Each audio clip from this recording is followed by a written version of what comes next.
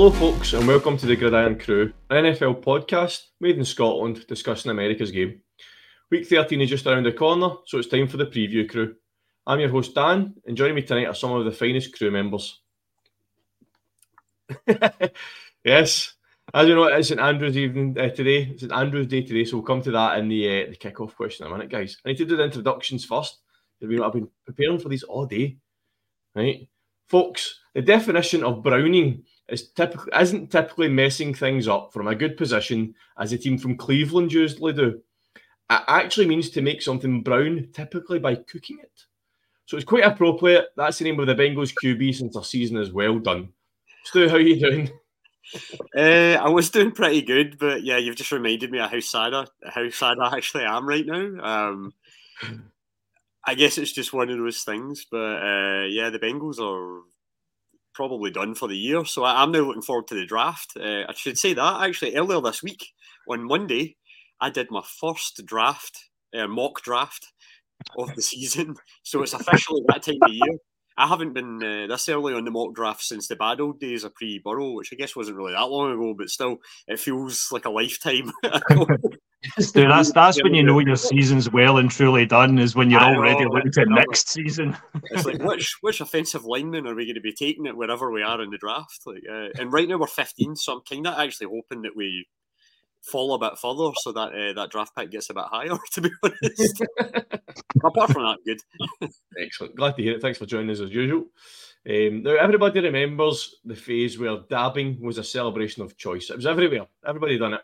Well, there's a new trend in the Minneapolis area. When you score a touchdown, you shave your eyebrows off, and it's now known as dobbing. Greg, how are you? I'm all right. I don't know what you do. You said you dob when he or dab, sorry, when he does touchdowns. I don't know what you do when he throws multiple interceptions. I was dreading that intro when you gave Stu a bit of a grilling when he's browning. I thought, oh no, what's he going to say for me after that absolute horror show against the Bears? Less said about that, the better. It's my job. The thing is, he's not getting the eyebrows, so you don't know what expression he's doing when he throws those interceptions. It's my job. I was going to say, right now, I'm actually, I've been working my way through the Harry Potter books with my daughter, and we're up to book 4, and if anybody remembers the books, that's when you start getting into the house elf liberation kind of act. Oh, yeah. Dobbs is a bit like Dobby, and when he does something wrong, he starts like repeatedly banging his head. And things like that. So, a bit of self-masochism. Right, guys, let's get on with the kick-off. It's not really a question tonight because we've spoken of this before we came on. We are prepared. Yes, we had to be prepared for this one. So it is St Andrew's Day today. So we've come up with an all-Scottish offence on an NFL team, plus some key coaches as well. All right. So have you got the list ready, guys? He's ready to go with it. Stu, kick us off with the quarterback. Okay, the quarterback. So when we were having this chat in the group chat before we came on here, and we decided there could only be one person. Well, there was a few suggestions, but the one person we settled on, Sir Andy Murray. We're going to have him as the quarterback because that guy, like his serves, his accuracy, his sometimes surly nature and grumpiness. Charisma as well to win. His charisma, his fashion sense as well. To be fair, probably fits in some of the NFL players. We figured Andy Murray was the best person to have at quarterback, just serving up times for people to receive. Does well on multiple surfaces as well. You could throw that into the mix. Love it. And artificial surfaces. Right, so next I'll take up the running back. So next we went with running backs. This came from a suggestion from Keith in terms of cyclists, because their leg muscles are huge and they've got all the power. So we went with a double-edged sword with the running backs. We went with Chris Hoy and Katie Archibald, purely because the legs that they two have are going to get you through any offensive line and any defensive line coming towards you. Both love a bit of hardware around the necks as well, and I kind of sometimes feel like it's like the running backs seem to be into the heavy gold chains. That's right. Well, I guess Cousins was as well. So Miles Garrett, you have your big chain. I have my multiple gold medals. That's it. When your running back has to get like specially made trousers because their thighs are just that enormous, then yeah, I'd say that's pretty. We're pretty solid in the running back department. Absolutely. Okay, go take us over with our triple threat wide receivers. You'll need to help me out, Dan, because I'm on my phone for this because I was having technical difficulties, so I don't want to switch screens and jump out the stream. So you can help me out, mate. I'll name them and you can give us a justification for them. So, okay. Colin McRae first. He's WR1. Why have we got Colin McRae there? WRC. WR1. That's it. Well, that's it. When you think of wide receiver, you think of speed. You think of our own Scottish Legion of Zoom, and who better than Colin McRae? I spent many happy years as a kid playing Colin McRae Rally, and the guy's just an absolute legend. So he is undoubtedly our Scottish wide receiver one. Don't know if you could put a car or a rally car on an NFL field if there's a flag for that probably, but it'd be fun. Can you imagine Andy Murray just like chucking a ball and Colin McRae just try to like put his hand out the window, just try to do a handbrake turn to change direction for his route. I think it'd be pretty cool. If you do a curl route now, brother, just stop on a dime. Aye, the snow players would help out in any of those kind of late December snow games that you maybe get as well. Like on upfield. And obviously, a wide receiver, we need some people that can actually run as well. So we went with Laura Muir and Eilish McColgan as our two wide receivers. Absolutely. Great endurance as well. So you know that they're going to last the whole match as well. They'll still be putting in the work at the end. Right, you can run 10,000 metres, no bother. Absolutely, completely agree. We'll go with Stu. You can take us through the tight end choice. Oh, okay, yeah, we've went with the one, the only, Mr. Duncan Ferguson. No, the guy's an absolute bull in a china shop, which is kind of what you want for your tight end. He's also pretty good at blocking, as well as there was that famous story about the thieves. They tried to rob his house when he was actually in there, and they ended up hitting him through the window. So that's right. Your quarterback, it might help out there. But obviously, the downside with Duncan Ferguson is he's probably going to take the odd flag for a helmet to helmet hit. We won't go any further than that in that story because that obviously had legal ramifications. Craig, we'll come back to you for the kicker. For the kicker, we went with Gavin Hastings. Well, of course, Scottish rugby legend Gavin Hastings. If you're going to have somebody that can kick a funny shaped ball that's Scottish, I mean, probably went for Hastings rather than like present day Scottish kickers because we've got some good present day kickers that we could have gone for as well. But no, Gavin Hastings, legendary status, definitely deserves his place in our offensive line. So, aye. Good choice. Solid choice. Dan's froze up there actually for once. He has. I think what he was probably going to say too was Big Gav also played for the Claymores. As well, if you remember that's right. Actually, we're kind of cheating a bit because he actually had some gridiron experience. But I've forgotten about that. And you love it. You love a kicker, Stu. So we're obviously that was going to be a hotly contested position in our Scottish lineup. I will say as well, just to kind of throw in a kind of either backup kicker or maybe the punter on the team, I'd like to put forward Julie Fleeton. Like Scotland international legend as well, and like she of the many goals. So if you're looking for somebody that's accurate with the old kicking, I think she'd also be a good choice to have in there. Yeah, absolutely. I mean, we could have chucked in like Jamie Gillan or somebody like good punter that's good at kicking the ball. Plenty of Scottish choices that we could have thrown in there as well. But I think we've got a pretty solid lineup so far. You still got the lineup on your phone, Stu? Yeah, I was just going to say moving on. So the offensive line, we've went with two absolutely monster Scots. And that is the Stokeman brothers, who not only are they absolutely guys and beasts. That's all right, Dan, you're back. We've been covering for you. We've just completely derailed it, and we've been naming Kelly players the entire time since you were gone. Sorry, my Wi-Fi booster's been playing up this week, and that's the second time it's went off tonight. So I don't know what's going on. Worries, bud. Like that, so I don't know if you see anything with that's it. Between the two of us, I think we're doing well. We've moved on to As I'm saying, sorry, Gavin Hastings also has a. We talked about his experience with the Claymores. We're on to the Stoltman brothers now.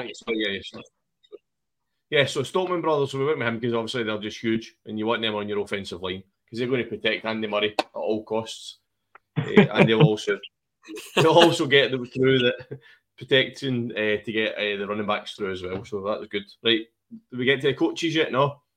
Coaches now. Yeah, time for the coaches. Right, Smudger. William Wallace is an offensive coordinator. Talk us through that one. Well, I chucked that in the chat earlier on today because I mean, like for obvious reasons, if you're going to think of an offensive tactician, who better than picking William Wallace for that? Okay, it's maybe a wee bit of a curveball because I don't think he's got any prior knowledge of the NFL. Maybe I'm wrong. I don't know, but I think he'd be a cracking offensive coordinator. He would definitely know how to spot a blitz coming in as well. He would. He's no stranger to a bit of war paint as well. So I think he's a solid choice. And he would compete with Al Pacino for those motivational speeches as well. Correct. Actually, imagine a locker room speech, an NFL locker room speech by William Wallace, either pre-game or post-game. Be amazing. Just if all the players run out the tunnel bearing their arses.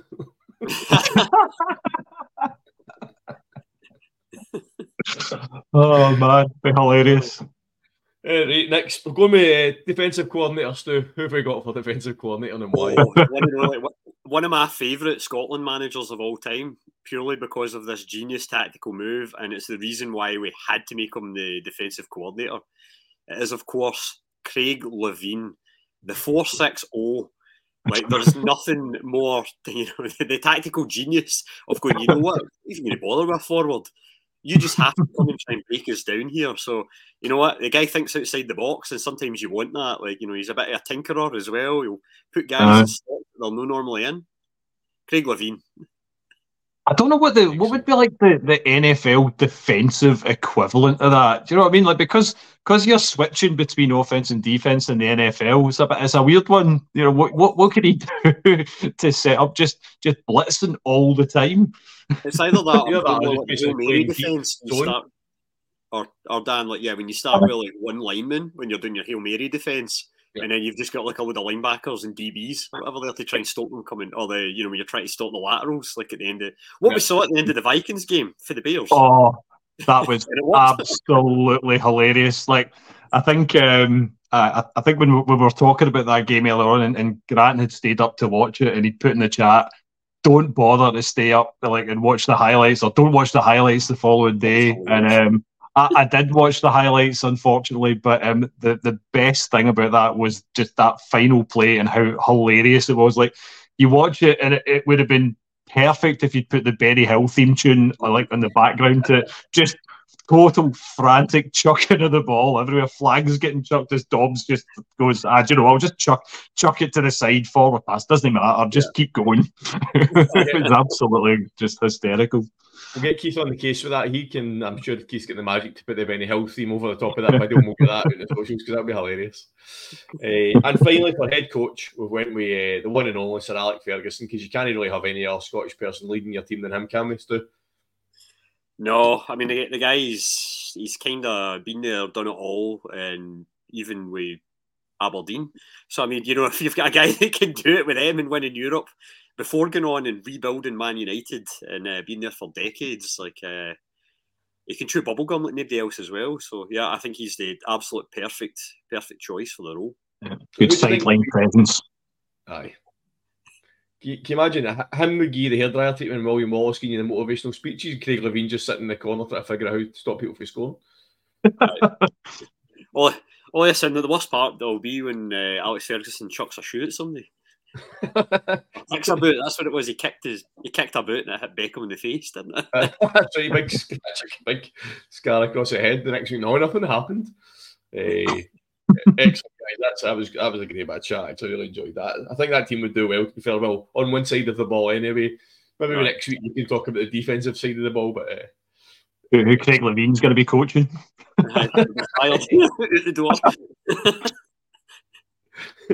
Good luck to St Johnson the rest of the season, as I will say. You think we're the Scotland Chargers? Is that the the issue with all offense, no defense. That's that. So Real Madrid, as long as you score more than the opposition, it doesn't matter. Very true, mate. Very true. Right, guys, let's go on with the games. So, this week we're going to start with Thursday Night Football. It's very unusual we start with Thursday Night Football because this season Thursday Night Football has been an absolute shambles.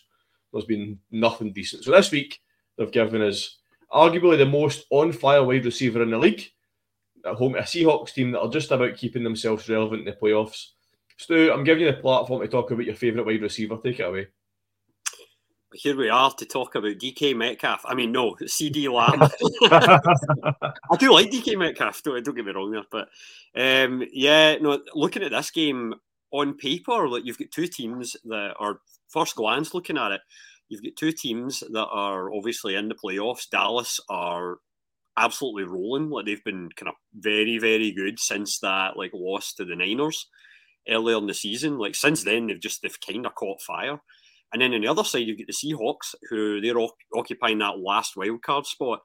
And they've kind of been going the other way because it's like they started the season looking pretty good and everything seemed to be where it was last season. Gino was doing his thing, keeping them ticking over. They had the 1-2 punch, or the 1A to 2A punch of Walker and Charbonnet running back. And the defence was going really, really well.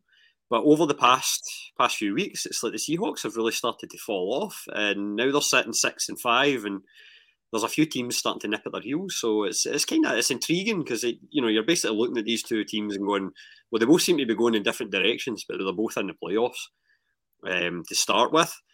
The Cowboys, like I say, they've won 3 games in a row, and they're absolutely rolling. I don't think there is a team that offensively have really been as good.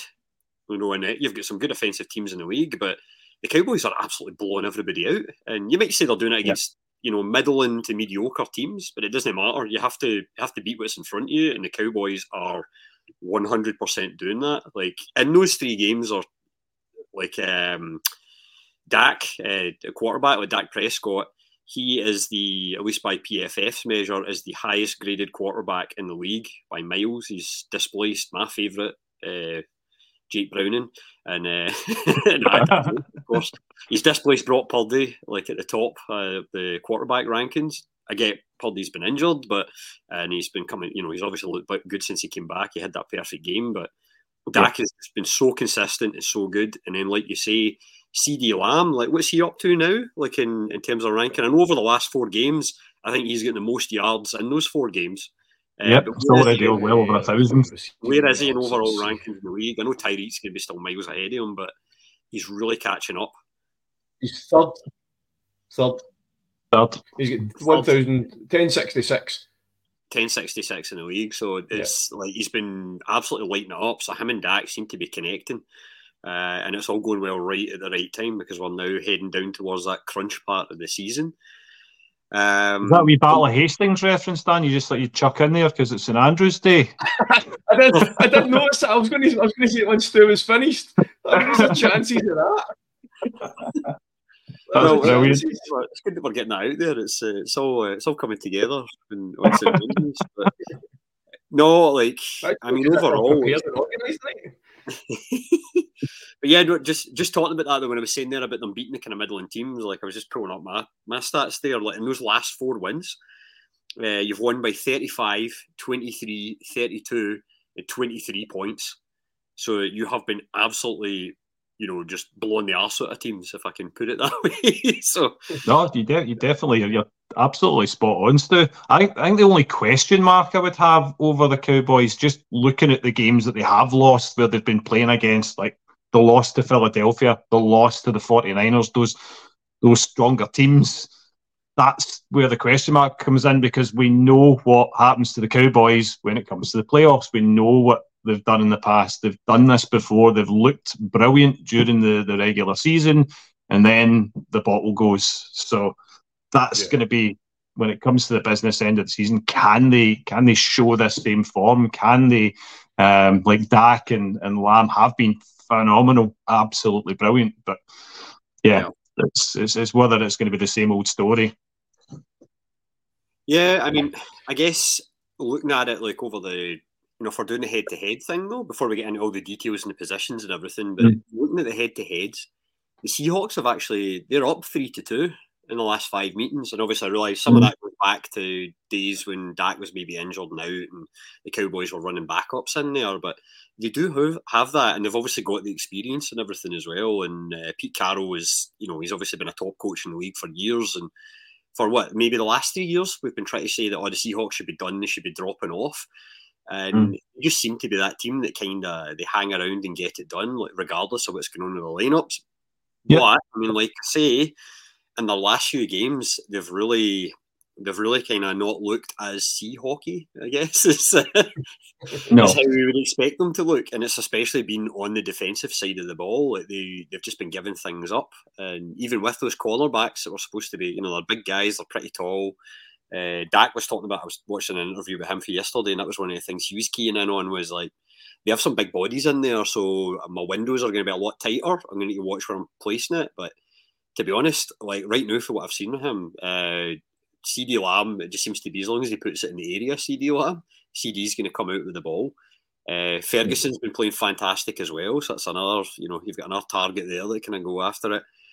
Cooks has looked a lot better. He seems to now be fitting into that system well as well. So that's another kind of pressure release valve he can use if he can't get the ball to CD. So I know offensively it's stacking up well for the Cowboys. The other side of it is the Seahawks defence.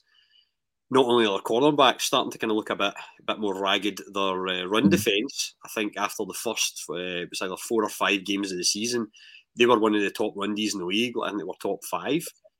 Since then, they've dropped to 29th. So this is also another game where Pollard, who's been looking better for the Cowboys as well, he could maybe go big too, because the Seahawks just seem to be really struggling to stop the run now as well. So it's they're giving up big yards there. So we'll see what happens, but it's on paper for me. This is looking very, the bookies are saying more than 7 points to Dallas. I'm kind of saying it's looking, I can see why they're saying that, basically. Yeah. Do you think, Stu, maybe Darren Bland's worth putting a wee wager on another pick 6?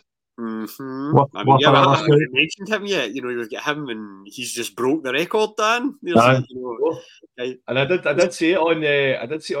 No, I wasn't on here last week. It was on me on the Thanksgiving kind of thing in between the games. And I said, you called it.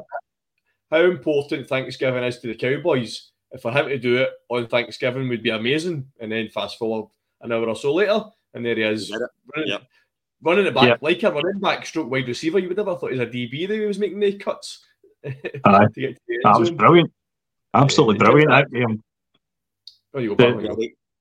Bland just seems to be so keyed in right now as well. It's almost like I realise obviously you want that for your defensive backs, because I mean it's like when you look at him, it's like, well, how many guys would you say are better than him in the league? It's like, well, I know you can maybe make an argument for a guy we'll talk about later on in Surtain, because we're going to be talking the Broncos game, so I imagine he's going to come up. Spoilers there, folks. But just in terms of overall output, it's like I know Bland's maybe in a better defence than Surtain, but the guy's doing it. He's getting pick 6s all the time. It's like, it's one thing to have interceptions or to be breaking up passes and everything. It's the fact that the guy seems to be able to know where to be and when to step up to pick off guys and then take it to the house. It's like he's absolutely fantastic. Yes, I mean you get cornerbacks who are lockdown corners who will you just can't get the ball past them. They'll like you say, they'll just stop the guy getting the ball, or they'll just throw it away. Or you get interceptions where the ball's been overthrown, or you just make it. But he just seems to make a great play. He just steps in front of the ball. He just seems to read exactly what's about to happen, which for a cornerback is exactly what you need. But it just seems to be doing it at a level that I've never seen in terms of that reading where the ball is going, and then just happens to have an open field in front of himself most of the time to then run it back. Do you know what I mean? And where are we, week 13? And he's already broke the record. Yeah, I'm not going to say he's going to do it every week for the next week, but he could set a record this season that we could potentially either never seen beaten or not. It's going to stand for a long, long time, because give him another 2 or 3, and suddenly you're like, is anybody ever going to get 8 pick 6s in a season ever again? Do you know what I mean? So, on that side of the ball, who else are you liking for the Cowboys defense? I mean, obviously Parsons, he's in the argument for Defensive Player of the Year, which, to be honest, we just spoke about Bland there. I seriously don't understand why Bland has not been at least mentioned. I realise that it's kind of traditionally a defensive lineman, that or defensive end, like, or something, somebody that's going after the quarterback, because it's obviously one of the hardest jobs in football or most important jobs in football is stopping the opposition's quarterback at the source. But I find it absolutely bizarre that Bland is not being spoken about more in that argument for Defensive Player of the Year.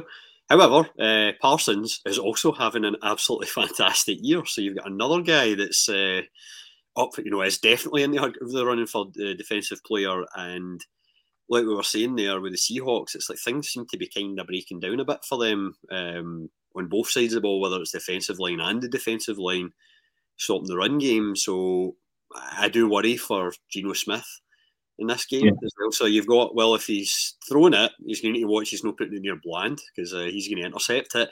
And then at the same time, it's like, if he's busy trying to avoid Bland, he's maybe going to be taking longer to get the ball out whilst he's kind of lining up where he's going to be throwing it. And then all of a sudden Parsons is after him. So it's I mean, there's a lot of players on that offensive line I think are getting, obviously Parsons gets all the credit, but the fact that he's getting covered or double teamed, there's players like Sam Williams, he's worked with some big plays this season. Odighizuwa, again, coming up with some big players. One player that's kind of, he's obviously, I don't know about why, but DeMarcus Lawrence doesn't seem to be getting as much in terms of sacks and stuff. I've actually pulled up his stats. I should have done that before I started chatting about this. But he was a guy that was always the sack leader for the Cowboys. It was always DeMarcus Lawrence. Where are we at? Sacks. He's got 4. So I'm saying he's not got that many. He's got 4. I mean, that's the thing, is like, okay, 4's not 13 and a half or 13 or whatever, but like, up with league leaders, but he's still chipping in, and I think he's maybe also just one of those guys that I bet he feels great about his game, because it's like the defence as a whole are playing amazing, and he's obviously a big part of why it is, or he's still a part of why that defence is so good. So it's one of those things where, like, there's only, I know you can have joint sacks, but there's only so many folk can get sacked. So if he's doing enough to kind of end up with Parsons be able to get slightly freer to get in there and hit him, or get the quarterback hits, like, the guy's still doing his job. It's just maybe his role's slightly changed as time has passed. But so I wouldn't feel too bad about him, Dan. That's what I'm trying to say. No, I'm not. I mean, I've just looked there. We've got 36 sacks this season so far. Just pulling up there. Odighizuwa. The other one is Dorrance Armstrong. He's another one. He's got 5 sacks. So, like you said, everybody's chipping in that offensive line. Dante Fowler's got 2. He's kind of played more linebacker this year, and he's still got 2.5 sacks. So everybody's chipping in, which is good. So flipping over to the Seahawks, then, Craig, what's your thoughts on how their season's going? I think Stu mentioned it. It's been very up and down. They've struggled to find consistency. There have been highlights, and we would certainly say guys like their cornerback, Devon Witherspoon's been a particular highlight in his rookie season. He's played really, really well. He was, I think, fifth overall pick, and he's been tremendous. He's 4th in the league with passes defended, leads all cornerbacks in sacks. First player with 14 passes defended. He's been absolutely tremendous and a huge highlight for them. He's definitely going to have his work cut out in this game. There's no doubt about that. I think the Cowboys are going to be a really difficult team for him to be up against. But from the Seahawks perspective, what else can they maybe do to try and get anything out of this game? It's a difficult one. Actually, just looking at their stats, getting on the field and staying on the field. In terms of time of possession per game, they are 31st in the league. They are pretty much struggling to get their offence on the field, it's going to be a difficult task for that reason. So they're going to have to work particularly hard on that front. Not going to be an easy task at all, because they're very middle of the road in a lot of their stats. There's nothing that's really jumping out, and I think that's the big problem that they've got. Like, they do have talent there, but they've also had players coming in and out of the team with injury as well. So maybe that's another thing where if they can get all their wide receivers all being fit, Metcalf, Lockett, Jackson Smith and Jigba all playing together consistently, then maybe that's going to be able to help Geno out a little bit. Yeah, but I think there's still a work in progress. That's the big takeaway for the Seahawks this season. Very much the case. Yeah, I think also like because I'm obviously I have a few shares of Charbonnet in different leagues. I've been waiting for him to get this opportunity as the starting running back. Just unfortunately, it came last week against the Niners where he wasn't really able to do all that much.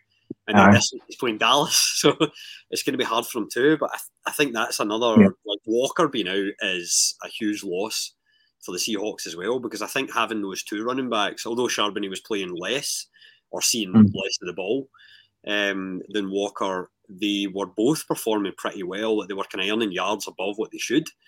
If you looked at it going into the game, or going into games, but until last week, and I realise it's against the Niners, and Charbonnet just his efficiency just plummeted. So I'll be starting him tonight still, but I'm not too hopeful that he's going to be putting up big numbers on that side of things as well. Just so sorry.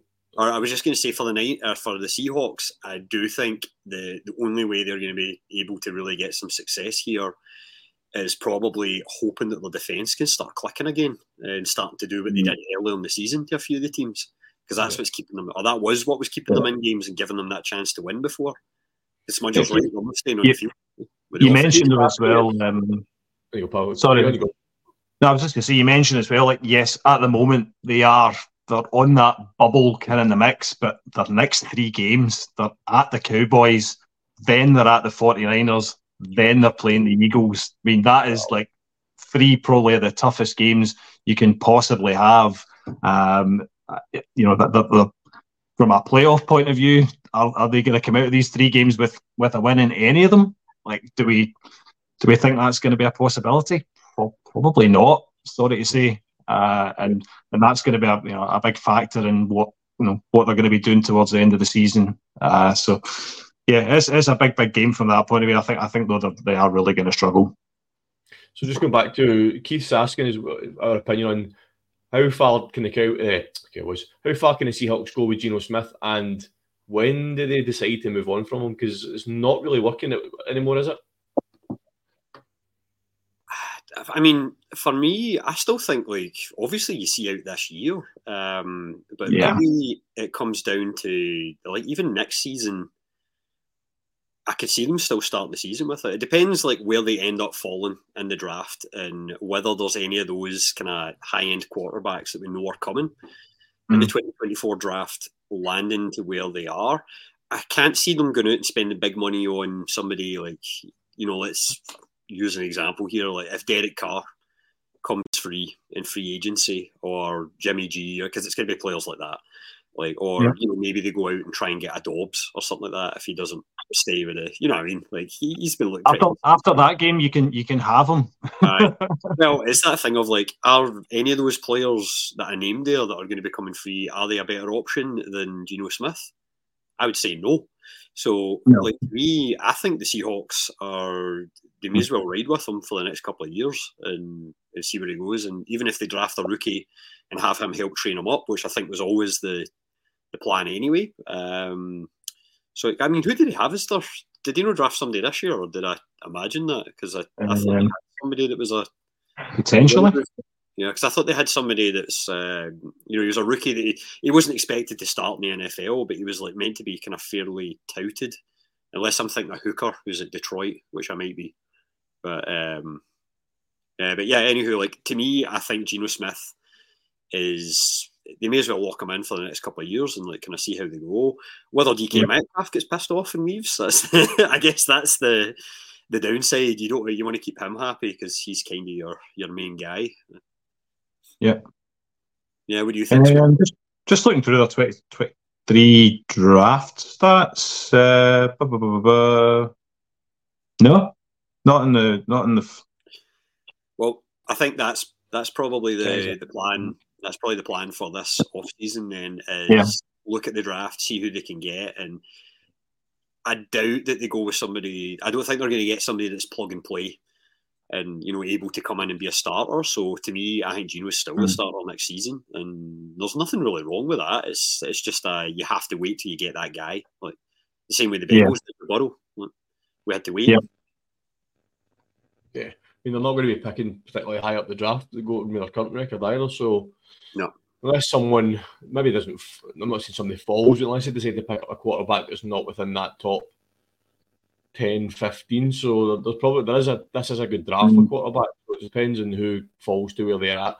Could they move up? I mean, they're obviously not going to get a Caleb Williams or a Bo Nix or anybody like that, but they could potentially get that next level of QB that they can develop. We've seen quite a QBs that have not been picked in the top 10 going to be successful. So the chance is there if they can get the right draft pick, if that's what they decide to do, I suppose. If Gino really struggles like over this stretch, say particularly these 3 games and towards the end of the season, and they do start to work their way up in terms of the draft order, you might see a little bit more desperation moves. They might try and trade up even higher. That'll be something to keep an eye on, certainly. But I think you're right. I think they would likely start with Gino next season and try and pick a prospect that they can spend some time with, get to know the system a little bit better, rather than just throwing them in immediately. But if they do struggle over this stretch, and by the end of the season, it's amazing how these kind of things make an owner panic a little bit. Yeah. Right, guys, let's get to predictions. Stu, start yourself. You kicked us off for this game, so give us your predictions. Oh, well, I think, it's probably you've been able to work it out from the tone of the way I was talking about the game in general. And I'm going to say I think the Cowboys, and they're going to extend their home winning streak. Because right now they're sitting on 13 games, which is the longest active in the league. I think they're going to extend it to 14. What's your prediction for the score? I do think the bookies are saying more than one score, but to be honest, like you've won your last 4 by more than four scores, and you've done it against mediocre teams. And we have just described the Seattle Seahawks as a mediocre team, so I think it's going to be at least 2 scores. I'm going to say 17 points, or 17 points plus. Yeah, I think it's going to be a very similar story to the game they just lost against the 49ers. I think it's going to be that kind of scoreline. That was 31-13. I'm going for similar. Certainly, going for Dallas. A couple of scores. Yeah, I'm obviously going to go Cowboys. I think our offense at the moment, Stu, the way you've said, is playing lights out football. I can see us putting up a lot of points. It's just how many they can then reply with. I reckon we're going to score at least 40. But whatever Seahawks put up to kind of against that is where the margins are going to be. But yeah, I think we're going to have another 40+ game this week. One last question on this, Dan. Do you think that Dak, because we're saying that obviously going by the score, I mean, I know my answer to this because I've already said I think they're going to win by more than 2 scores and they're going to score pretty high. So I imagine that Dak is going to be throwing touchdowns. Do you think he is going to match his own career record of 6 games in a row, throwing at least 2 touchdowns in a game? Yeah, I think so. I mean, the weapons that he's got, we mentioned at the start, CD Lamb, we don't need to talk about, but you mentioned someone who I've been really impressed over the last few weeks, and that's Cooks. Yeah. I think I said the last week before, he's not that he's appeared out of nowhere, that's a bit unfair on him, but he really has. He's been kind of getting the catches here and there. Over the last couple of weeks, he's became a very high percentage target for Dak Prescott over the last, and he's now showing himself as a WR2 in our team, whereas before he kind of middle, but he definitely is. So the 2 of them, Ferguson's playing well. Even Shoemaker's starting to get a couple of touchdowns now as well. Yeah, no, that's good to see because I have him in Dynasty sitting in my squad, so I'm like, that's good for the future. So I think he'll throw for more than 2. I mean, it depends how much running we do as well. We're obviously dragging this on here, but Rico Dowdale is coming into a game as well in terms on the ground as well. So I think to answer your question in one word, yes. Now I will try and make this one really short. Now the second part to this question is: do you think looking at your schedule moving ahead, can he break the franchise record, which is sitting at 7 games, which was set by Tony Romo? Right, I have just moved. I have moved away from our schedule. Who have we got? Seattle, Philly, Buffalo, Miami. Tough games. Seven in a row, those two. Yeah, seven games in a row with at least 2 touchdown passes. So, like, to break Tony Romo's record, you need to do it in the next tonight and then the next 2 weeks. It's Philly next week. So, I mean, that's. I mean, doing it then. No, you can still throw for 2 touchdowns. Yeah, do you know what I mean? But I did have a split in the series with the Eagles. I said right at the start of the season, I think we'd split with the Eagles. So I'm going to say yes. The Bills, we've covered them enough to say what the Bills have happened with them. So yeah, I think he could do it in the remaining games for the season. Dan, I don't want to put a curse on this, right? But just interestingly, right, Dallas are about to play 5 teams that have got a 0.5 record or better, right? Yes. You've got Seattle, Philadelphia, Buffalo, Miami, and Detroit, and so far you are 8-1 against sub 0.5 teams, and you're 0-2 against teams that are over 0.5. So, those teams that are over 0.5 are the Eagles and the 49ers. So, yeah, I mean, which we did mention that earlier on. That's the thing. Does your record flatter does it flatter the Cowboys a wee bit? Maybe it does. I will say that it does show you've lost to the 2 teams that I would say are it's no offense to the Detroit Lions or the Vikings. I would say that the Niners and the Eagles are clearly the cream of the crop. Yeah. Oh, 100%. In this conference and possibly in the league.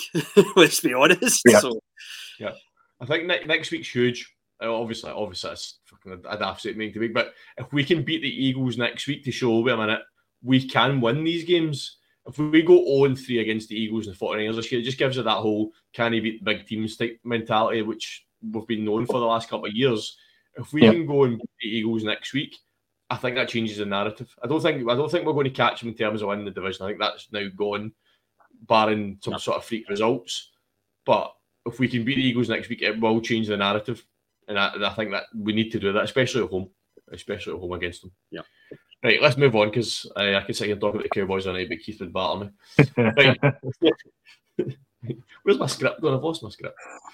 Right, so next up, I've got a team that's really turned its season around versus what I would say, and probably I think that's a universal opinion across most of the crew, is the most informed quarterback and wide receiver duo in the league right now. So we've got the Broncos at the Texans. Craig, kick us off on this one. Well, like you said, Dan, we've got a team that's started to find its mojo at last. It's weird. It doesn't seem that long ago. We were talking about a team that started 1-5. They were on the receiving end of a 70-point doing by the Miami Dolphins. A truly, absolutely abysmal start to the season. And then you fast forward to now, and they've now gone on this brilliant winning streak, and they've conceded fewer touchdowns over the past 5 games than they did in one entire game against Miami. So, defensively, they've actually woken up. I thought that stat was just absolutely mind-boggling. The fact that in 5 games they've conceded less touchdowns, 9 touchdowns in those 5 games compared to 10 in the one game against Miami. But I think in the last 5 games you've really seen this massive turnaround. And when you dig into some of the stats, they've got a league high 22 takeaways, including 15 in the last 4 games. That's absolutely massive, huge reason why the Denver Broncos have improved so much. They are a really, really tough side, tough defense to play against. I watched the Vikes game against the Broncos a couple of weeks ago when at that point we were also on a decent winning streak, and the Broncos broke that, and they've kept going since then. They've kept building on that. They're absolutely going to be a team to watch, and it's a massive, massive week for them. I was looking at another stat. PFF's got the Denver Broncos. If they can win this game, they've got a 64% chance of making the playoffs. If they lose this game, it falls to just 21%.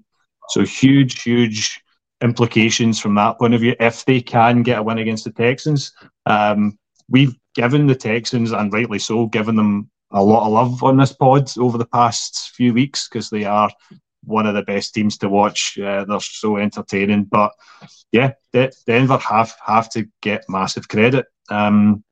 You mentioned guys like I was just going to say, Stu, you mentioned guys like Surtain, like guys like that on this Denver Broncos team that have really stood out. Yeah, the defense has been excellent. Yeah, Stu. So looking at the last, so obviously they've now won 5 in a row, right, which is impressive enough. But it's the teams that they've beaten that 5 run. So they beat Green Bay, which we're not kind of 50-50 with Green Bay. They beat the Chiefs, they beat the Bills, they beat the Vikings, and they beat the Browns. That's 4 teams that, I'm not saying they're all excellent, but that's 4 teams that have been having a good season. So it's not as if they've just won 5 games against teams that they probably should be beating. They've beat teams that they were basically written off against. What's the turnaround been for the Broncos? What's happened to make them now be where they are? I honestly think that probably that Miami game was a real rude awakening for them, and it's they've just been kind of sat in a slumber all last season. They were, it was that whole we were all making the jokes about the let's ride Russell Wilson and everything, and then heading into this season, Sean Payton and everything was meant to turn around, and obviously it takes a bit for teams to kind of get going, and there's always that rule where you don't really know what a team is until after week 4. Kind of thing, you can kind of see what they are then, and with them, it was they got to that stage, and we all thought we knew what they were, but turns out with the Broncos, you actually needed to fast forward another couple of weeks to basically week 6 to when they started winning games, and I think it was probably that game that embarrassed them so much, and they have a bunch of guys in that team that they're all winners, and they're all proud. So you've got Surtain, who was said is one of the best DBs in the league. Then you've got guys like, obviously, Russell Wilson, the guy's won a Super Bowl. And I know we all joke about him and his attitude sometimes, but there seems to be none of the... We've talked about this too in the pod, but there seems to be none of the drama anymore. He's not appearing in the press saying anything. All the stuff from, what's his head, Judy as well. Yeah. He was going into the press and talking things about, talking smack, kind of thing, that, trying to big himself up. All that's disappeared as well. And he seems to just be getting on with his role. And Sean Payton's working him into the games in different ways, because it's not even... I've seen him taking a load of jet sweeps and stuff, because the guy is rapid. Cortland Sutton, he's been absolutely massive for them as well. He just seems to be that dependable target now for Russell Wilson, where he knows he's a big body, he's going to get up there. And a lot of times he's just going to put the ball into areas and hope he can make it's almost like I'm going to put it there where I think only he can catch it, and Sutton's probably going to get the ball. I know he never held one at the weekend or whatever, and it kind of made it a little bit more dramatic at the end there for the Broncos. But it's still the fact that Russell Wilson's trusting him and he's going on. The other side is the run game now that Williams is back healthy, that seems to be working, because he looks better. And Perrine, they've also been really able to lean on him and just say, you know what, just take the ball and just drive forward, just go in a straight line and just bowling ball. And he's been doing that really well. So they've actually been able to run the ball. So all of a sudden you've got the defence is picked up, and the offence, it's maybe not pretty or tricky play action or watch Russ cook in terms of what you maybe saw when Russ was a bit younger, and there was all the extended plays and running around like a maniac and then throwing a 60-yard bomb over down the field. We're not really seen that so much, but what's happening instead is they've been really smart about what they're doing, and it might be simpler, but it's working for them, and it's getting them in the field, and it's eating clock, and that's what I think they're getting better at. Yeah, totally agree. You've got to, I think, give credit where it's due to Sean Payton as well, because from a mental standpoint, from a confidence standpoint as well, after that horrendous start to the season, it would have been so easy to just go in a full-blown tank mode for the heads to go down, and a lot of coaches probably wouldn't have managed to come back from that. And a lot of teams we've seen that have had horrific starts that have gone, 0-16 in the past, or 0-17 now. But I think that's a lot of credit you've got to give to the coaching staff and the team, actually. But to turn that around, to now be in a place where we're actually talking about the Denver Broncos as possibly being in with a shout at making the playoffs is nothing short of remarkable, I think. It really is. So just wild, absolutely wild how things can change in just a matter of a few weeks in the NFL. It's absolutely crazy. Yeah, I mean, as much as they are just slightly in the bubble for the playoffs at the moment, they're literally one game back. I mean, the Bills are 6-6, the Steelers are 7-4, the Colts are 6-5, and they're 6-5. So it's not as if it's they've maybe got a chance of the playoffs. They're literally right in the playoff picture. Yep. But that's where this game against the Texans is so massive, and that's that PFF stat I was bringing up earlier on. It's huge for them, because then after that they're at the Chargers, then they're at Detroit, so not going to be easy in both of those. And then last three they've got New England, Chargers again, and then they're at the Raiders for the last game of the regular season. So yeah, a mix of tough games in there. Yeah. Some of them are hard. Some of those are winnable, but you're right though. Like what I would say is that this game is probably key to, because they're kind of playing against each other for one of the playoff spots. Like, let's face it, kind of thing. It's like they are fighting out here. Whoever wins is, like you said, the probability was 64% or 36%. Kind of thing. It's directly those odds are directly proportional in terms of taking it away or giving it. I will say though, on the other side though, the Bills, they suffered a massive mental blow last week, so they're going to be a little shaky going in, and they have some hard games kind of moving forward, so they might be falling out of it a little bit. Who knows? Every time we write the Bills off though, they win, and then every time we say they're going well, they lose. So I hesitate to comment on them too much. The Cleveland Browns, they've lost their quarterbacks again. It sounds like they might be starting Joe Flacco this week, so they're another team that I can see. Yeah, their record's better than both the Texans and the Broncos right now, but I could see there's a world where both these teams end up finishing ahead of the Cleveland Browns by the end of the year. It's absolutely possible. 100% possible, definitely. This is basically what we would call in soccer a real 6-pointer into this. That's what this kind of game is. It's a 6-pointer, no matter what way. I mean, to get to this stage and be playing directly a team against you up against you in the playoffs is a tough spot to be in. Obviously, we mentioned Pat Surtain on the D for the Broncos. Stu, who else have they got in that D that's kind of holding them together? I need to pull that up. My brain's went blank. Smudger. No, I'm just. My brain was jumped to Texans there because they spoke to them yet. No, you guys like Alex Singleton, just looking at players whose stats in terms of the number of tackles that they've been putting in. He's head and shoulders above the rest of that defense. Looking at the sack leader, Nick Benito as well. There's some huge defensive players for Denver that they're going to have to rely on a lot in this game. Like I say, you don't want to be working. You don't want to be working them too hard and getting to a point where they're absolutely blowing out their arse. So that they're going to be struggling against it. We've talked about the Texans, how good that Texans side are. We've seen how great Stroud and Tank Dell are, how well they connect together. They are going to be that connection that they've got. They're going to be, I imagine, putting up a lot of points against this Denver defense. Yeah, I mean, as you said, we've kind of focused more on the Broncos tonight because we have spoke a lot about the Texans on here, so I don't want to get too much depth with them. But we need to talk about that combination of Stroud and Tank Dell. That is just becoming absolutely different level, isn't it, Stu? Yeah, no, totally. And I guess on the Tank Dell side, we should probably mention that there's been good news on that front because he was carrying a bit of a knock.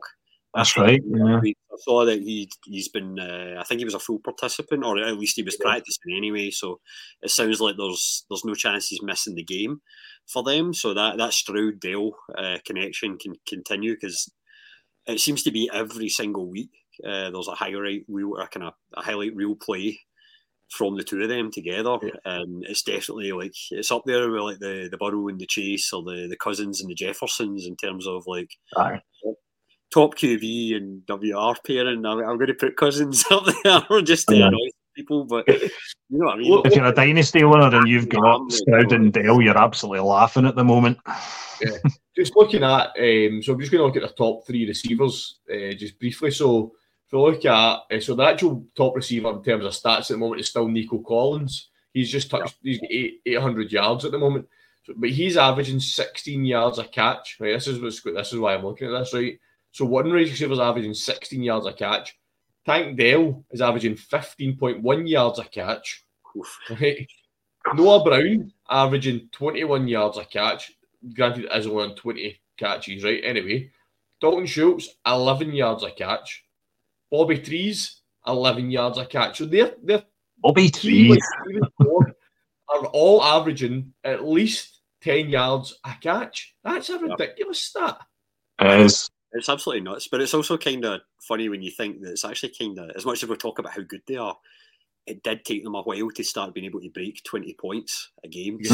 Is the one maybe down point on that. Also, I probably should mention, it sounds like Schultz is probably going to miss this game.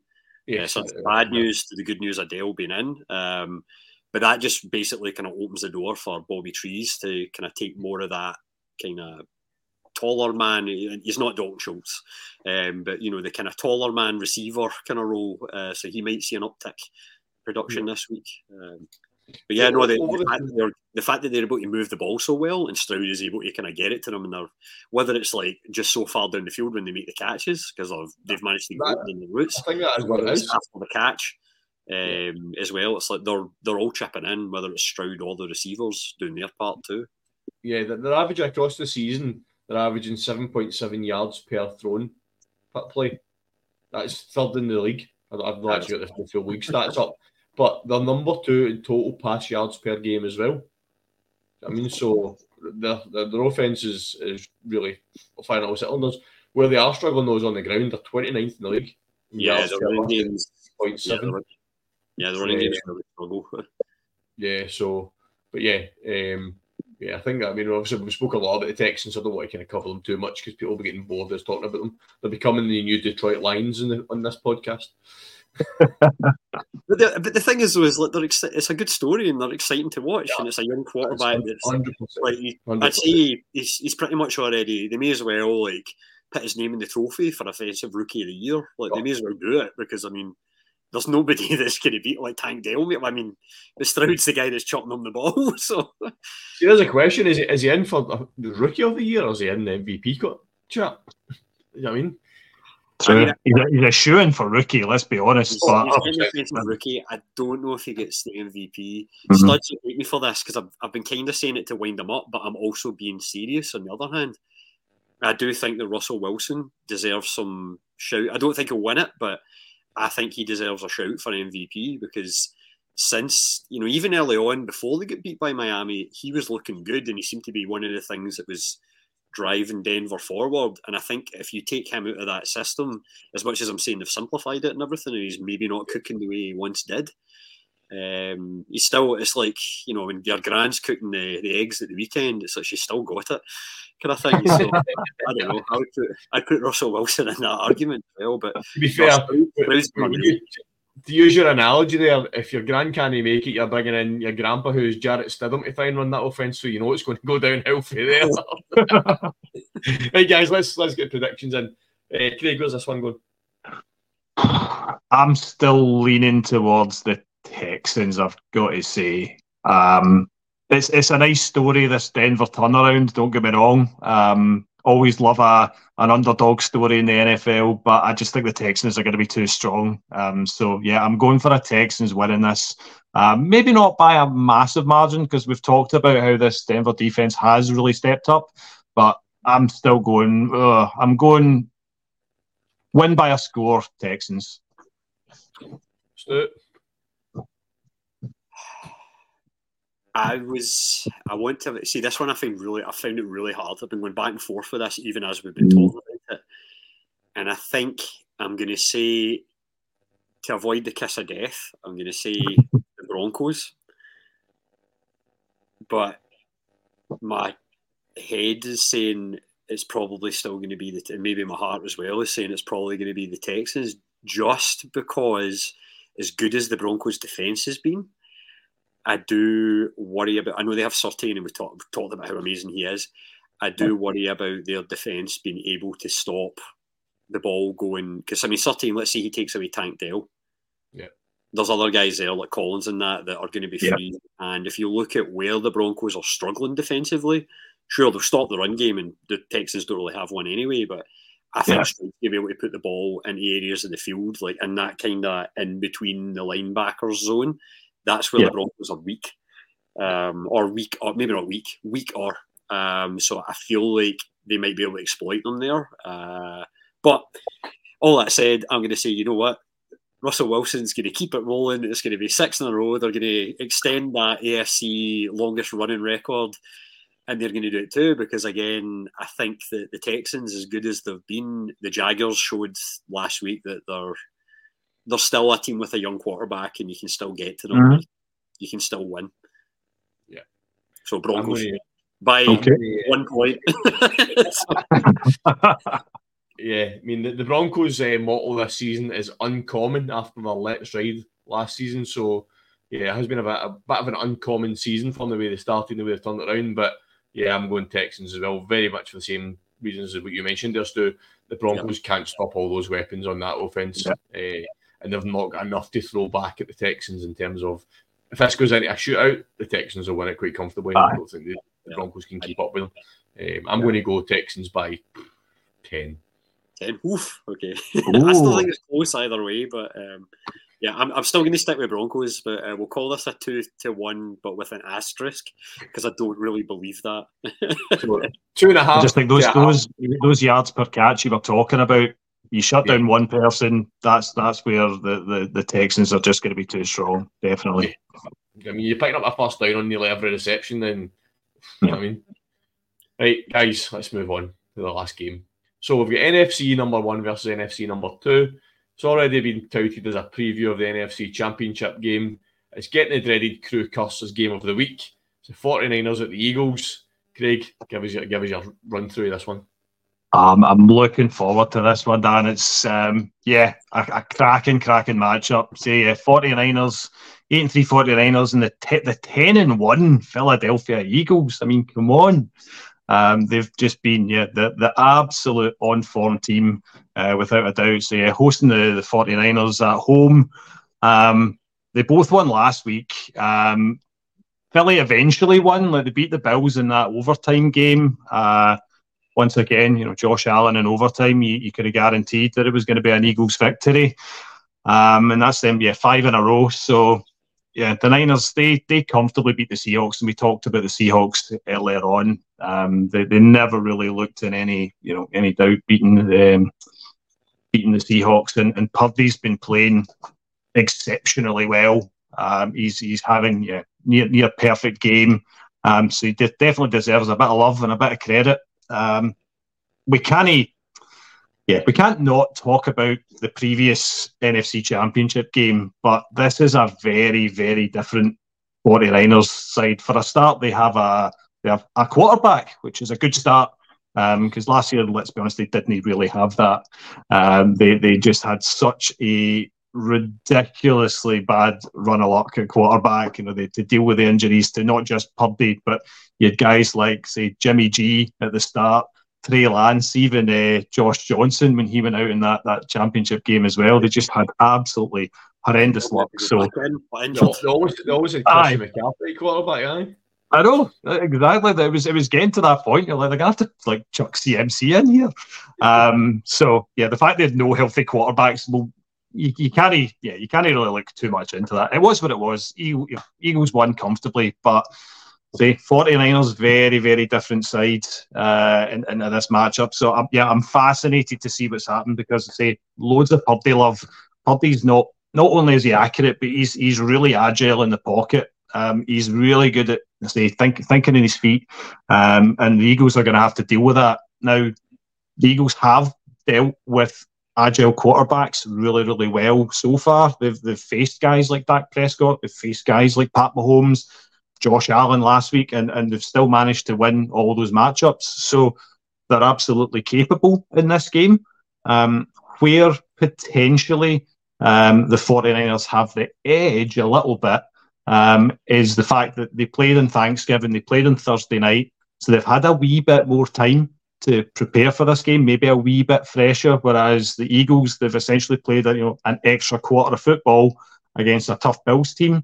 So they're going to come out of this a wee bit more battered and bruised, and we'll get onto it later on. But you look at the injury reports as well. There's quite a lot of Eagles players still potentially doubtful, DMPs in there, compared to the 49ers. So yeah, a lot of things to look out for there for sure.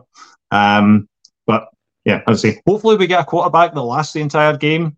Purdy's going to be really excited to watch him because there's a lot of expectation there. On the Eagles, like just flipping over a bit, there's a good wee sub narrative, right? And I don't know if you've seen this or heard about this.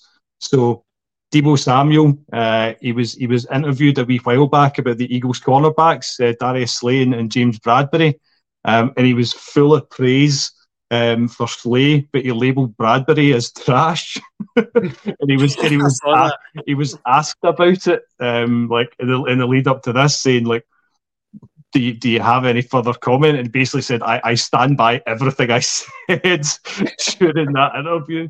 So I love it when you get these wee side narratives, like just can't wait to see these players like up against each other. So I'm really looking forward to seeing that one. The other really cool thing is on the ground game, this is two teams that do not give up very much on the ground. Right, you're second in the NFL against third in the NFL for giving up yards per game. Now, if you're the 49ers, you're not really worried about that because you've got Christian McCaffrey. And again, if you're the Eagles, not particularly worried about that because you've got DeAndre Swift, who have both been absolutely brilliant on the ground. So there's definitely, like these two kind of juggernauts coming together. Something's going to have to give there. And it's going to be pretty fascinating to see what happens. Just one more thing. I know it's really, really, really early, but the Eagles, if certain results go their way, could actually be the first team to officially make the playoffs in this game, and that's also could be the first time. I'd need to look up the stats, but listen, it's so early on in the season, especially now we're on a 17-game season, that they might be able to do it, but there's a lot of things that have to go their way for that to happen, but it could happen. It could, hopefully not, but maybe. Stu, what's going to separate these two teams this week? I mean, maybe not. Like, so I was trying to think, like, well, how can each team get at each other?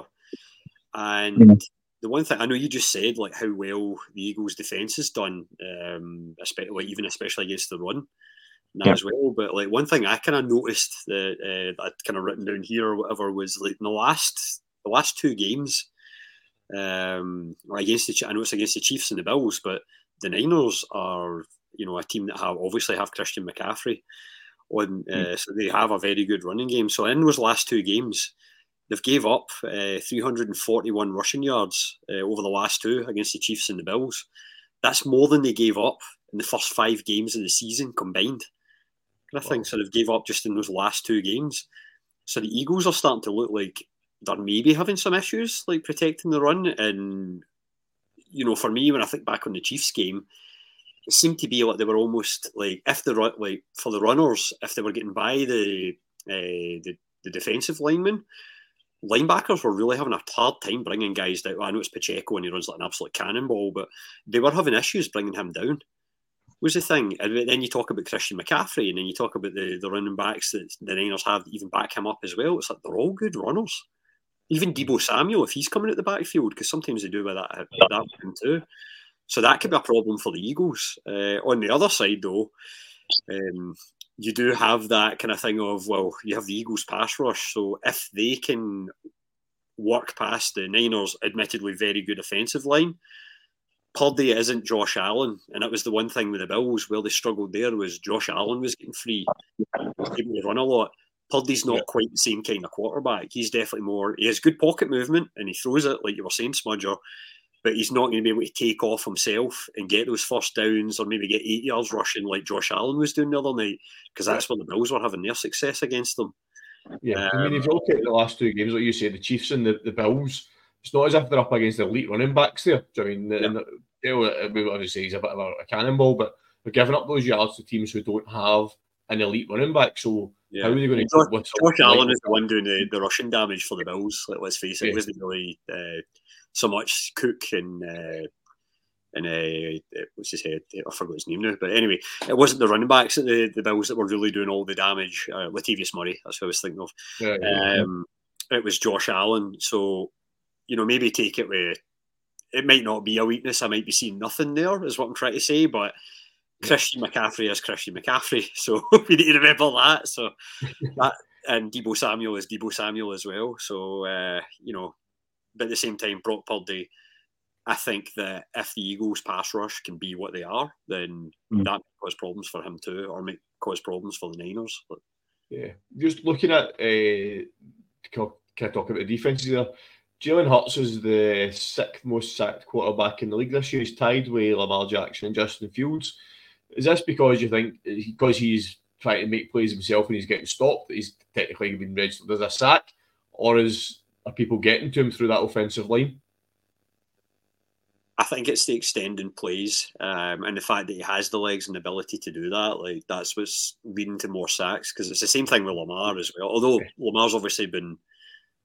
actually, all three of them, I know Fields can run as well. All three of them, there seems to have been more of an emphasis on don't just run the ball every single time. But what they do is they do move outside the pocket to extend plays if they can. And I think sometimes they're maybe just not getting rid of the ball early enough because they're all looking to make passes. And that's maybe why they're taking so many sacks. Although Justin Fields, he plays for the Bears, so it could be that. The other two are weak quarterbacks, let's face it, kind of thing. And as a slight aside, just as I'm looking at these stats, so Lamar Jackson's played 12 games, he's got 29 sacks. Tommy DeVito for the Giants has played 5 games and got 28 sacks. Yes. But there was 9 in one game, I think, wasn't there? Anyway, that's a slight off topic there. Right, guys, let's get predictions in for this one. Stu, where's this going? This is even harder than the Texas Broncos one, if I'm totally honest. Usually, I would side with the Niners, but in this one, I honestly feel that the Eagles, especially after, I know they did it in overtime, and it was a hard win that they had last week. I just think the Eagles are maybe too strong, and I feel like there might be too much for their... I think they're going to get to Purdy. And I do think they also have the offensive weapons on the other side of the ball that they might be able to put a dent, because the Niners' defence, if you looked at it earlier in the season, they weren't quite as... They've been playing better the last few games, but they weren't quite the Niners' defence from last year, and I do think there's still holes in the cornerbacks there that could be exploited. Especially because they lost to Fanga as well, didn't they? So they've lost one of their safeties. So I think that Hurts and AJ Brown could maybe have a day. So I'm going to go with the Eagles. It's not going to be by much though. I think it's like 3 points, 5 points, something like less than a touchdown anyway. But yeah, Eagles. Smudge up. I'm going to go on the flip side of that, just because of the point I made earlier on about the 49ers have had a little bit more time to prepare for this game, and that the Eagles was an overtime win. I think the injury report, there's 12 players on the Eagles injury report, 5 of them are DMPs.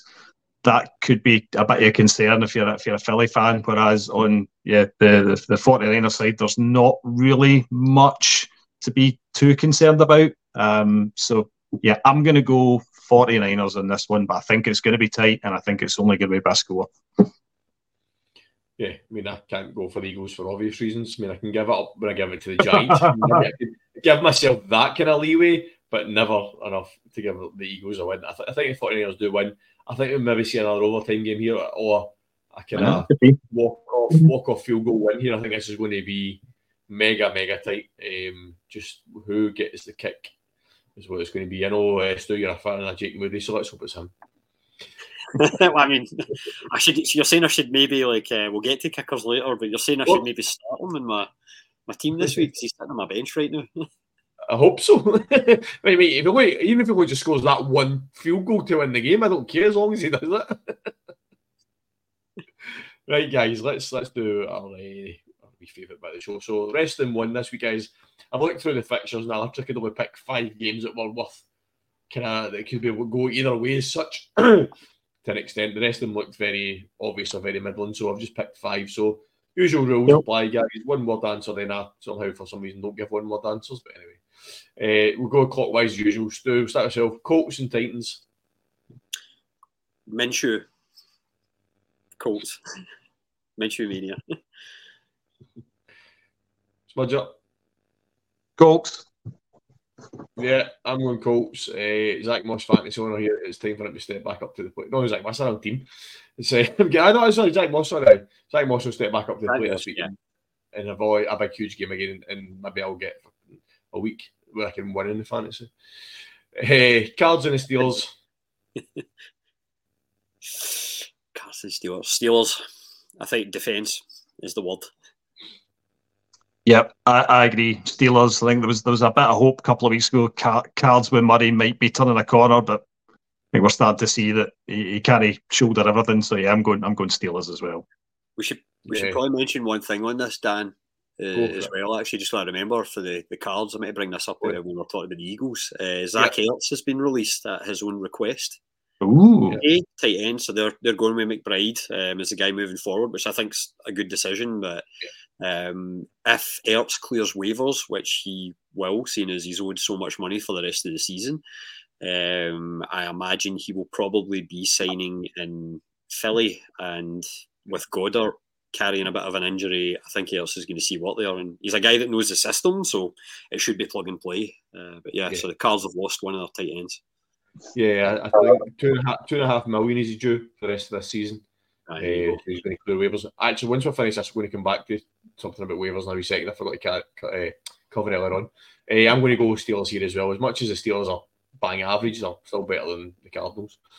Browns and the Rams. Rams. I think, just Browns have lost their quarterback, so Rams. Agreed. I think Rams. Browns. I think the season's a bit of a write-off. So yeah, I would agree. Going Rams. Yeah, after seeing the performance Williams put up last week, they've really started. Stafford's back as well. I think Rams should win this.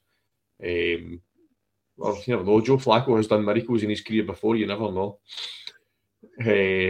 First Super Bowl. Is he the first Super Bowl winning quarterback to play for the Browns? I assume so, because none of the Browns quarterbacks have ever won a Super Bowl. I know. I couldn't get through a history of the Browns quarterbacks, but I would estimate that would be a very accurate guess. Chiefs at the Packers. Chiefs. Chiefs. Chiefs. Yeah, I think so. Packers have looked okay over the last few weeks, but I think the Chiefs are getting too strong. Bengals at the Jags, Stu. Jags. At least I don't mind the Jags, so whatever. I have Trevor Lawrence and multiple fantasy teams, so win somehow. Lose, he puts up some big points, so I feel less bad because I win my fantasy matchups, I guess. Smudger. I agree with Stu, 100%. Yeah, I mean, Calvin Ridley done a belting game last week for the Jags. I think they'll be too strong for the Bengals this week. So, right, guys. Sorry, Stu. I know that must have been tough. The thing is,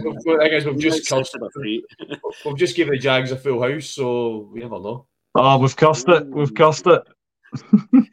One thing I just want to talk about, guys, is just briefly because we're running quite over here. Shaq Leonard, where's he going? The Cowboys or the Eagles?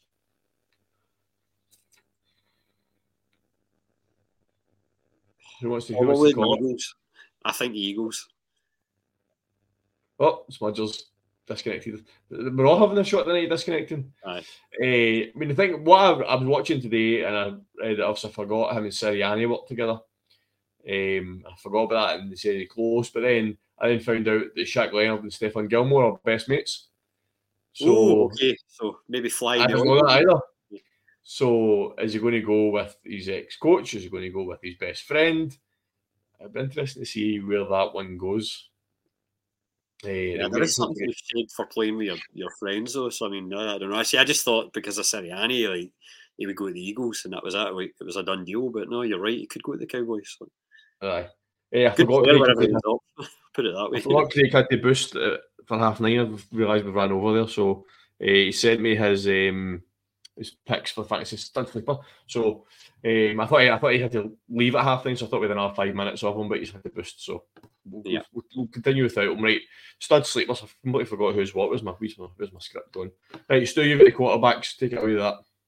I mean, not exactly a kind of non-obvious stud, but I'm going with Dak Prescott because I just feel like he's going to be putting up monster points again this week. So he's the stud of the week at quarterback.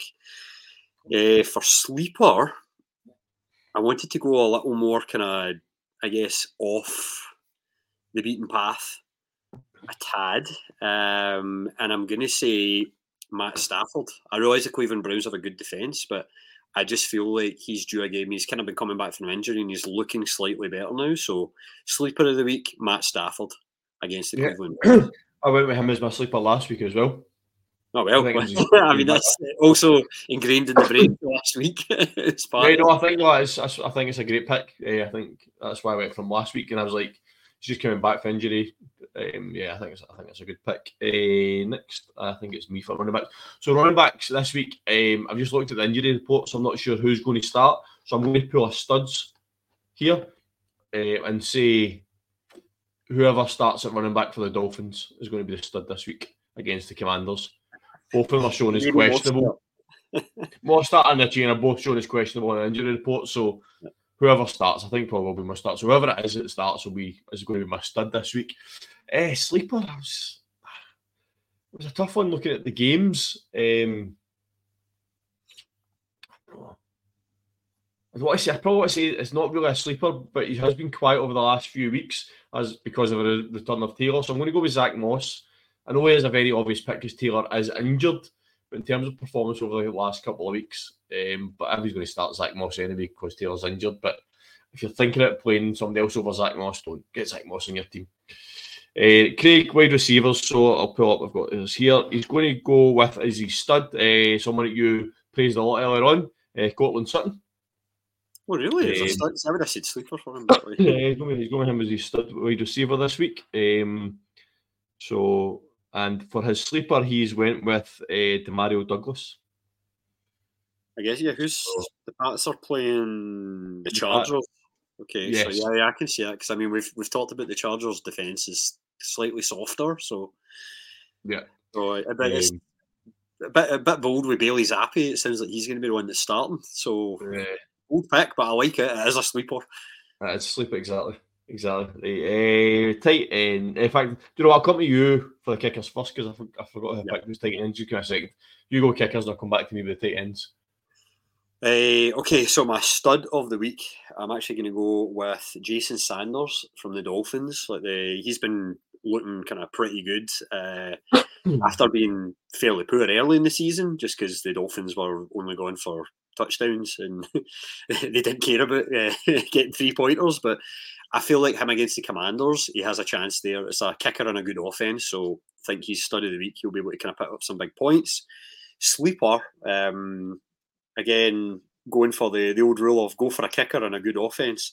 I'm going to go with Cameron Dicker. So Dicker, the kicker for the Chargers against the Pats. So there's another player from that game. Honourable mention to Aubrey, obviously, as well, because I do think Dallas are going to put up points this week. I just think he's now too obvious of a pick for stud, even. So that's why he's not getting named in there. But Dicker is he's only going to score a lot of 1-pointers. He's not going to score a lot of 3-pointers either. So you maybe don't want him in your team this week. Yeah, for sure. Time of tight ends, I completely forgot to look at it, so I apologise. I think I'm going to go stud this week. I'm actually going to go with George Kittle.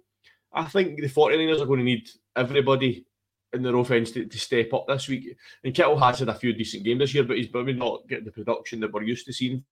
So I'm going to go with Kittle as a stud this week. I think he really needs to step up this week for that 49ers team to win against the Eagles.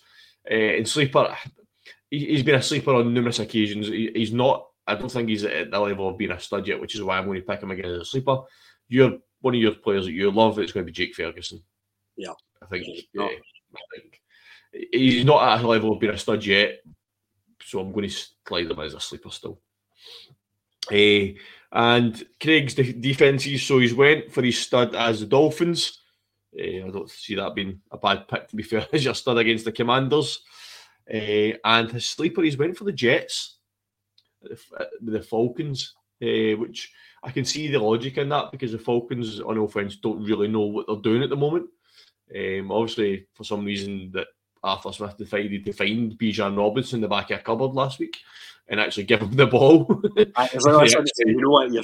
He's finally like kind of polished enough boots for the older players in the boot room or in the room, and it's like, you know what? You're no longer the fresh rookie. We're going to let you run the ball.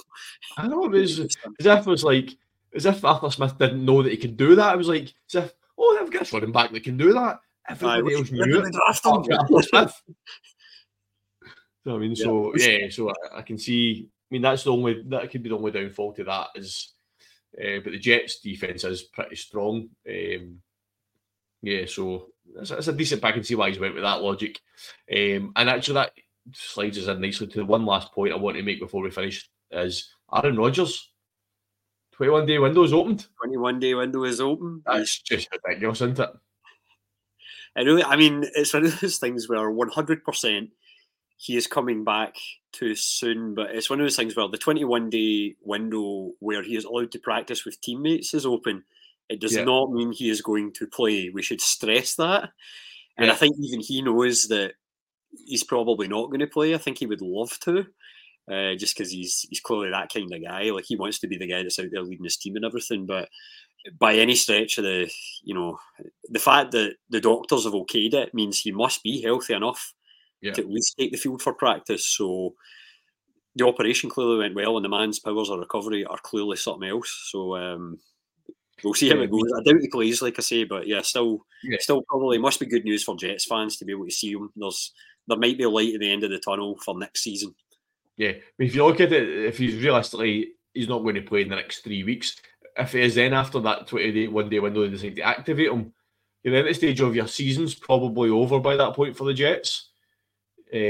So week 17 they've got, I just looked at this a second ago, my mind just went blank, who they've got, the Browns and then the Patriots. So if you get to the point where your season's over and you think maybe get me some game time, you're then risking him in a pointless game. So it's just not worth it, is it? So, I mean, what is the point in risking an injury in the 2 games that are basically pointless, other than getting him back on the field for a morale boost and maybe a bit of game rustiness for him? But is it worth it? I mean, are those games at home or are they away? They are away to the Patriots. In fact, both away. Okay, well, you're not going to play them then, because if it's at home, you maybe have the thing of it puts more bums in seats kind of thing. Like, there's probably more. The Jets fan base is pretty big, but you would definitely generate more excitement for the games if Rodgers was going to be suiting up for them. Yeah, I suppose divisional game against the Patriots to finish the season, you could end up giving the Patriots the worst season I've had in a long time. It'd be tempting, I'm assuming, as a Jets fan, to throw them in that last game against the Patriots. But for me, it's too risky. There's no point. If it's a meaningless game, I would be like, we have you under contract for next year. Like, we are going to continue building and give you everything you want for next season. Like, sorry that the injury, sorry we weren't able to do it this year. You were injured, kind of thing. Because I know Aaron Rodgers can be a bit huffy, and we've seen in the off season where every single year there was always the bit of the huff he had with the Packers. But I still feel that the Jets relationship seems good enough that that's unlikely to happen this off season. So I don't even think they'll need to make many excuses to him or kind of try to please him in many ways other than just go out and try to find some various buddies to sign. Yeah, to be fair, it was full of praise for Dak Prescott this week on the Pat McAfee show. So I can't complain. And I forgot to say it doing the Cowboys, but Dak's cadence is hilarious at the moment. Here we go. It's like, where's that came from? It's brilliant. I don't know, but it's working. Did you see the clip? Did you watch the interview? Yeah. About Russell Wilson. Hut 1, hut 2, hut 3. To get back to the early days of football with his cadence. Gary, that's we better wrap it up, Stu. I was going to say statistic of the week. Oh, sorry, statistic of the week. Go for it. So we'll just do that before we go here. So statistic of the week, and it's actually kicker related, and we should probably go to Keith's favourite and Atlanta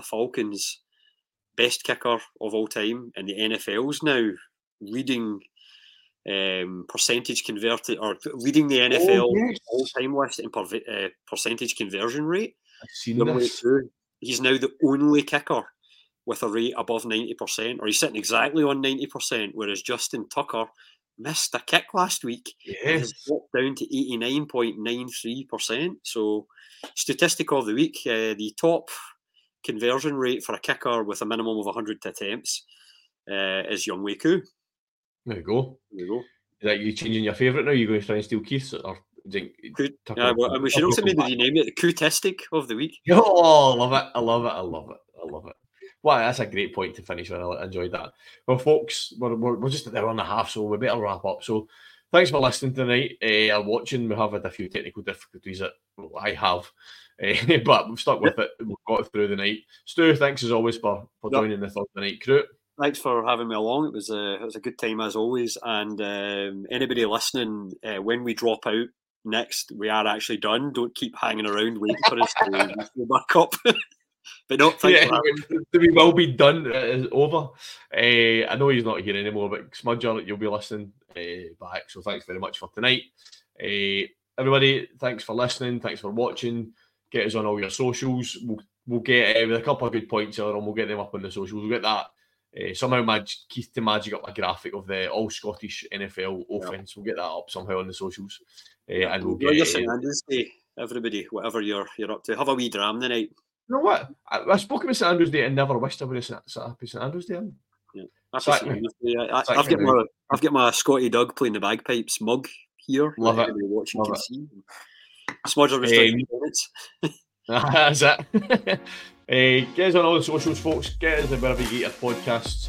The guys will be back on Monday night for the review crew. Hopefully, we get some good games to chat about. Until then,